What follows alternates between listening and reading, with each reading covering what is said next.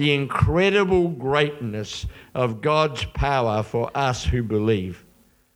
This is the same mighty power that raised Christ from the dead and seated him in the place of honor at God's right hand in the heavenly realms.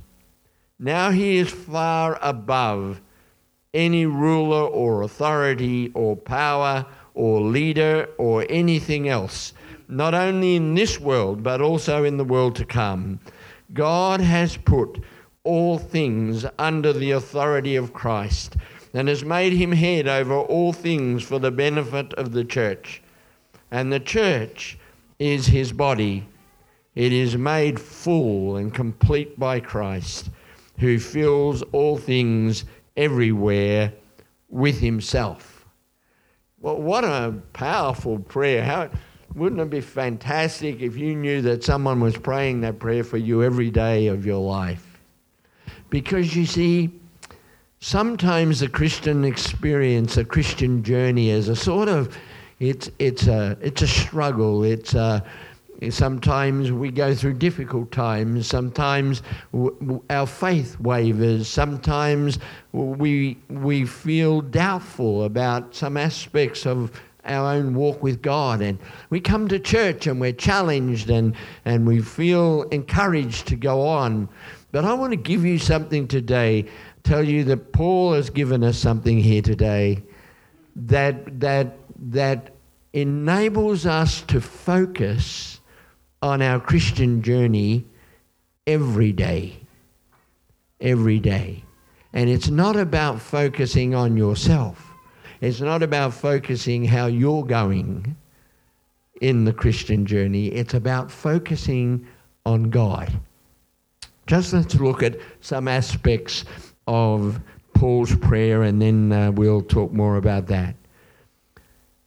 Paul prays a number of things. The first thing he prays is that he might give to these Ephesian Christians spiritual wisdom. Spiritual wisdom. You know the difference between wisdom and knowledge, don't you? Knowledge is something that you learn intellectually, you gather intellectually, but wisdom is the correct use of knowledge. So if you were to learn something very, very personal about me, very, very sensitive about me, very secret about me, then you've got knowledge, okay? But what you do with that knowledge will determine whether you are using wisdom or not. If you gossip about that, if you tell a friend that you want them to pray for me just so you can tell them the story, if you criticize me, whatever you do, that's not wisdom, is it? But if you use that knowledge to get alongside me and to love me and support me and challenge me and encourage me, then that's the wise use of your knowledge. Now it's the same with our knowledge of God. We can attain a fair bit of knowledge. We can listen to sermons, we can read books, we can look up Google. We can learn all sorts of things intellectually about God. But it's what we do with that determines whether we have got wisdom. It's whether I apply the truth about God to my daily life. It's whether I apply the truth about God to the decisions I have to make, to the choices I make. Then Paul would say God has given you wisdom when you can do that. So often we apply experience. Us old guys will often say things like, in our day, in the olden times, and we draw on past experience. And that's not necessarily wisdom. It's wisdom when I draw on the things of God and His Word and what He's saying today Not what he was saying 100 years ago, but what he's saying now. One of the things I always used to pray when I was counseling people was that God would be present in that situation, and that anything I said would not come out of having counseled somebody with the same problem before, that it would be fresh and new, and it would come from the Word of God, because I understand that that's wisdom. And then he prayed that they would have insight so that they may grow in their knowledge of God. You know, insight is more than concentration. I can read a book and I can concentrate on it. I can read the scriptures and I can concentrate on it. But insight allows me to look into that at a deeper level and to understand it deeply. And then he says that their hearts will be flooded with light so that they can understand the confident hope he has given to those he has called. Then he comes to the climax of his prayer. I also pray that you will understand the incredible greatness of God's power for us who believe him. Now I want to just bring to you very simply the God of great power. When you come to worship, it's not just about what we do, it's about who God is. In fact, it's doubtful that any worship is valid unless it's inspired by who God is. If it's inspired by a worship leader, or if it's inspired by a song, or if it's inspired by an atmosphere, it is doubtful whether that is worship. It needs to be inspired by our vision of who God is, who he is. And sometimes I wonder whether our God is too small. I sometimes wonder whether we have a God who is more made in our image,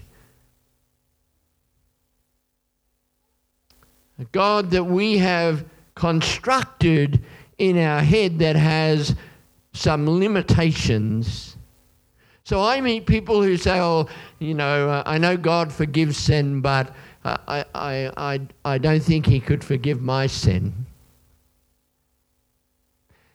And others who say, well, yes, I know that I'm doing the wrong thing, but God understands.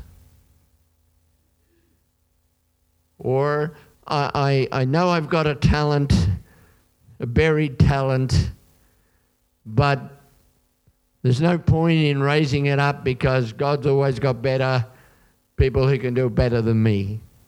And there's this sense in which we have crafted a God who is comfortable.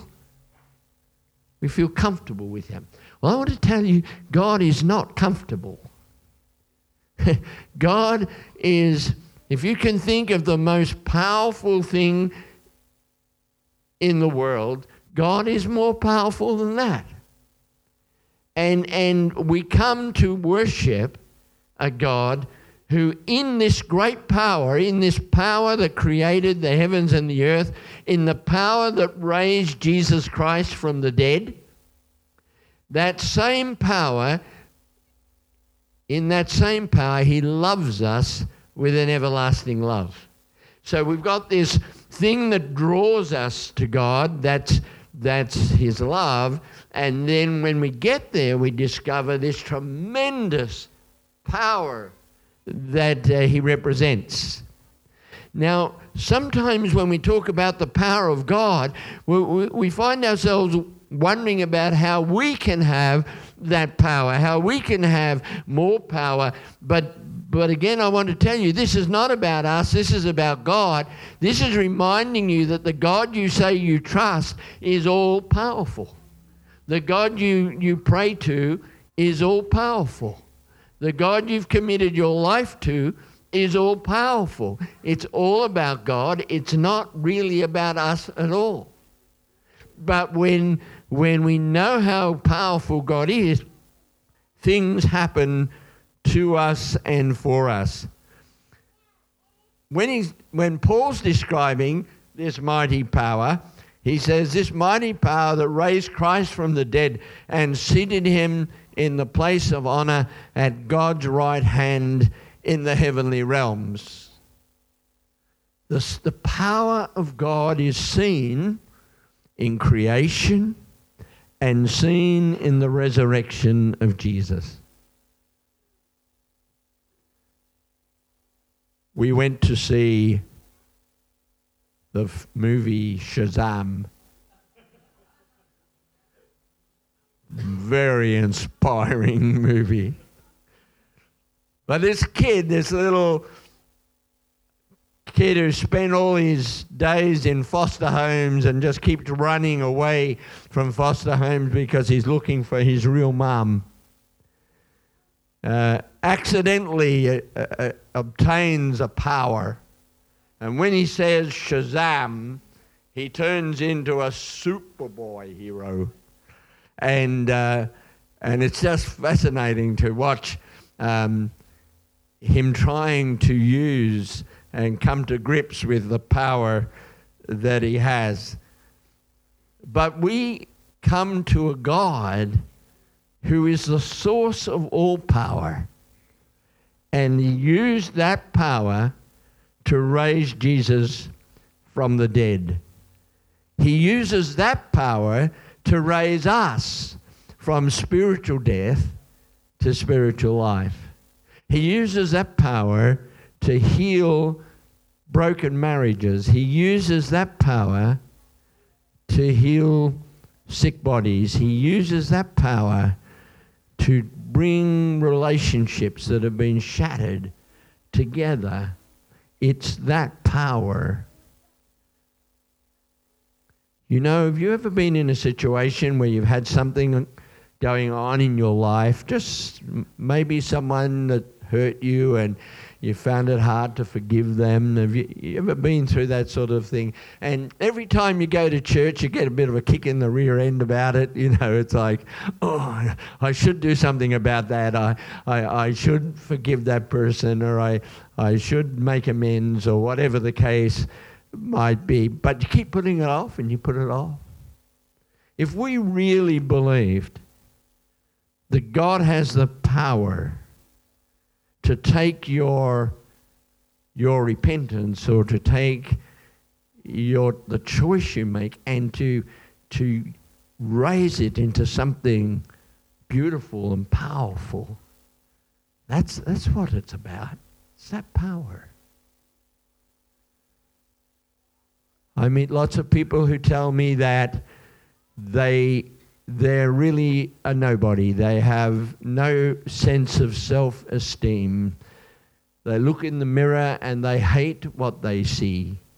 They try to hide that and create an image around who they want to be. But if you understood the power of God, you would simply come and say, God, I trust you. I trust you, and therefore I love you, and therefore I love myself, because you have invested in my life. You've invested power that raised Jesus from the dead in me and in my circumstances and in my life. This is the same mighty power that raised Jesus from the dead. There's another statement that he makes in this prayer. Now Jesus is far above any ruler or authority of Christ, any ruler or authority or power or leader or anything else, not only in this world but also in the world to come. I was reading this morning on a very reliable source called Facebook, and somebody had posted a statement that was made by Charles Colston. Many of you would know that Charles Colston was one of 12 men who were involved in the Watergate scandal, and he ended up spending a lot of time in prison over it, and there he found Jesus Christ and founded a prison fellowship and other movements. But he said, I'm absolutely convinced, he said, that the resurrection is true. He said, I cannot accept that it was a lie told by the 12 disciples. And he said, this is the reason why. 12 of the most powerful men in the world in the Watergate scandal undertook to tell a lie, and they could keep it for a week.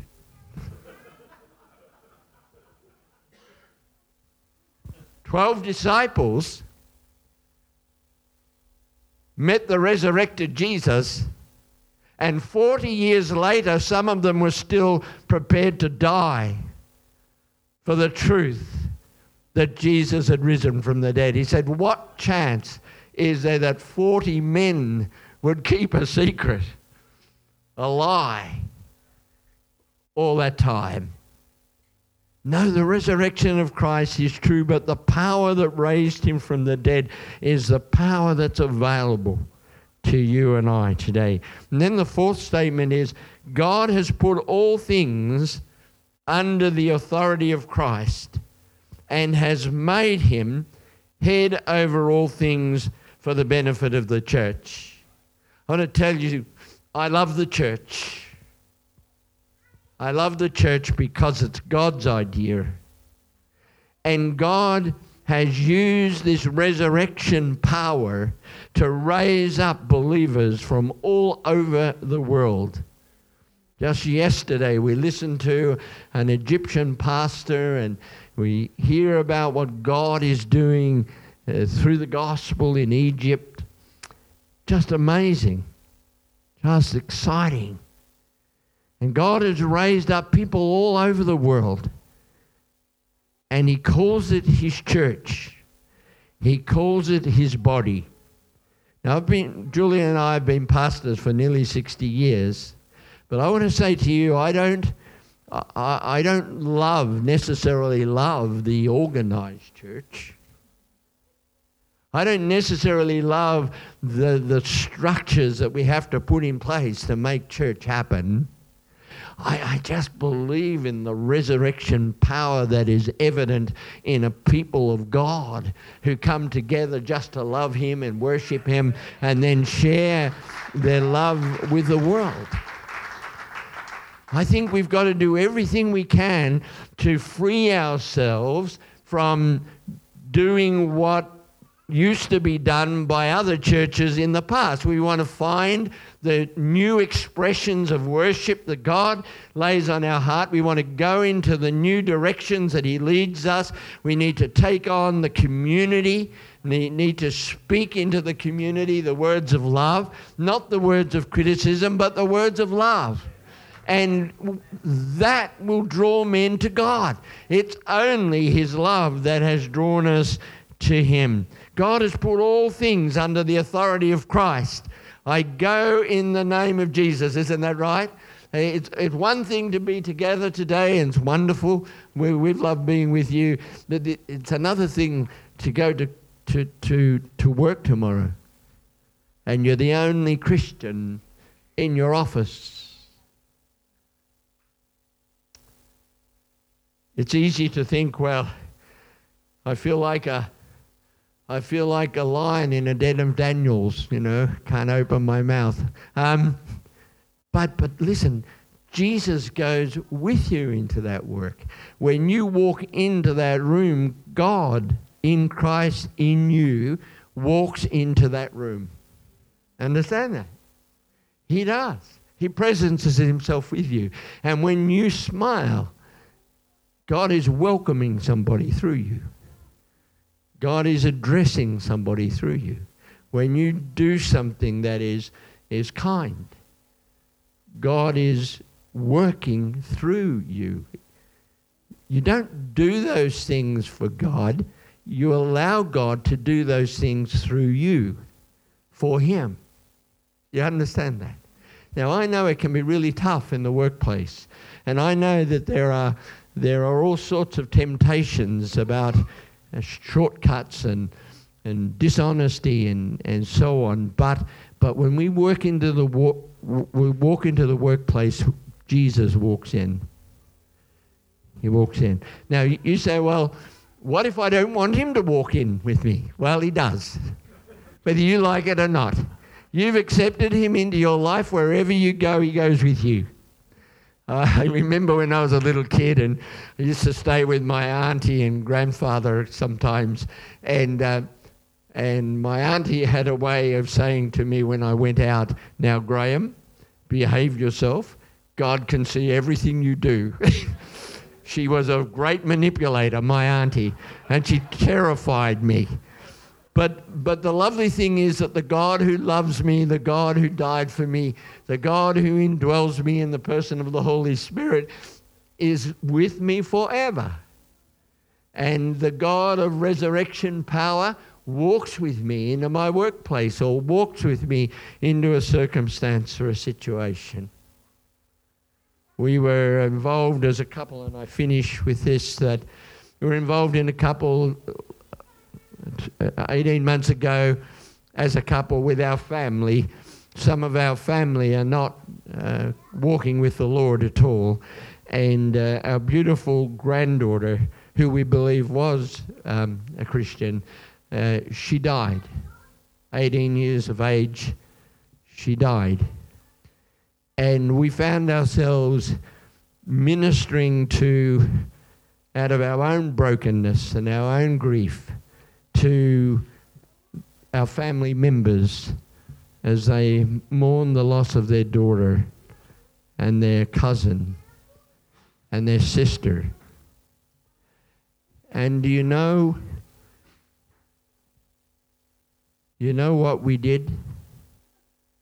We basically said nothing. We were just there. And one of my sons put his arms around me one day and said, "Dad, we don't want you to be a pastor now. We want you to be a papa." And that's what God wants. He wants you to be who you are. He's made you like that. He has given you openings and opportunities that nobody else will have. He's brought people into your life that nobody will have the opportunity of showing them Christ, maybe but you. Isn't that amazing? And you have at your disposal the resurrection power, the power that raised Jesus Christ from the dead. And then finally, and the church is His body, and it is made full and complete by Christ, who fills all things everywhere. When you go out into the world taking the message to the community, and this church is doing some fantastic things in the community, well done. When you do that, you are part of the church. You are part of His body. And as part of His body, you represent Christ in the world. I sometimes tell a story about a small group was studying the gifts of the Spirit.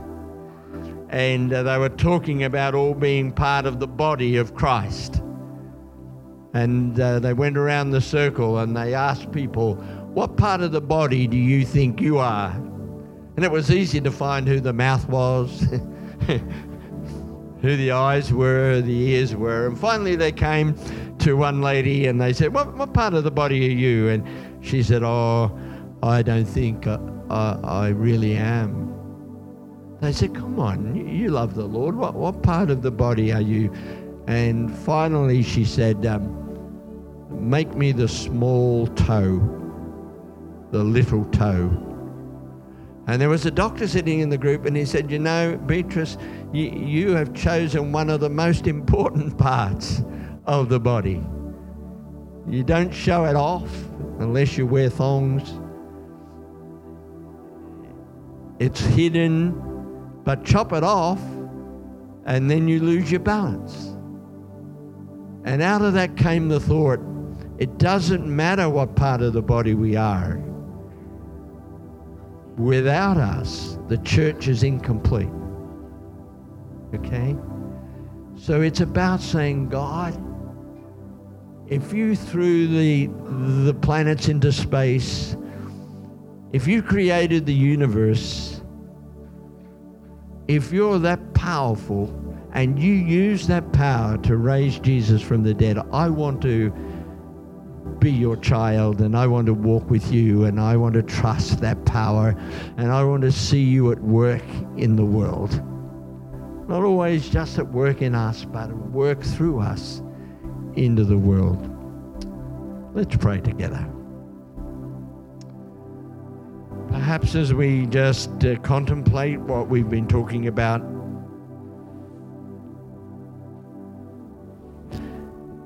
you might have a response you want to make to God. So in this prayer time, just let's pray quietly, but you may have something you want to say to God today. You may just want to thank Him for His resurrection power. You may want to thank Him that He has lifted you out of something deep and raised you up, resurrected you. You might struggle every day with a particular issue in your life, and today you might want to say, Father, I surrender myself to the resurrection power of Christ. I give this thing to you. Some of you may live with a chronic illness and you've prayed and had people pray for you, and it makes you wonder whether the fact that you haven't been healed says something about the powerlessness of God. But I suggest that as you pray now, you say, Lord, I am prepared to see your power in my circumstance. Whether it be healing or whether it be something else that you do through this, I'm trusting you for that today. I'm trusting in your love.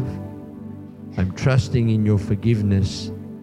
And I'm trusting in that same mighty power that raised Christ from the dead and seated Him in the place of honor at God's right hand in the heavenly realms. Thank you that Jesus is interceding on my behalf. I thank you that He is rejoicing in me, His child. I thank you, Lord, for all the goodness and all the greatness of God. In Jesus' name, amen.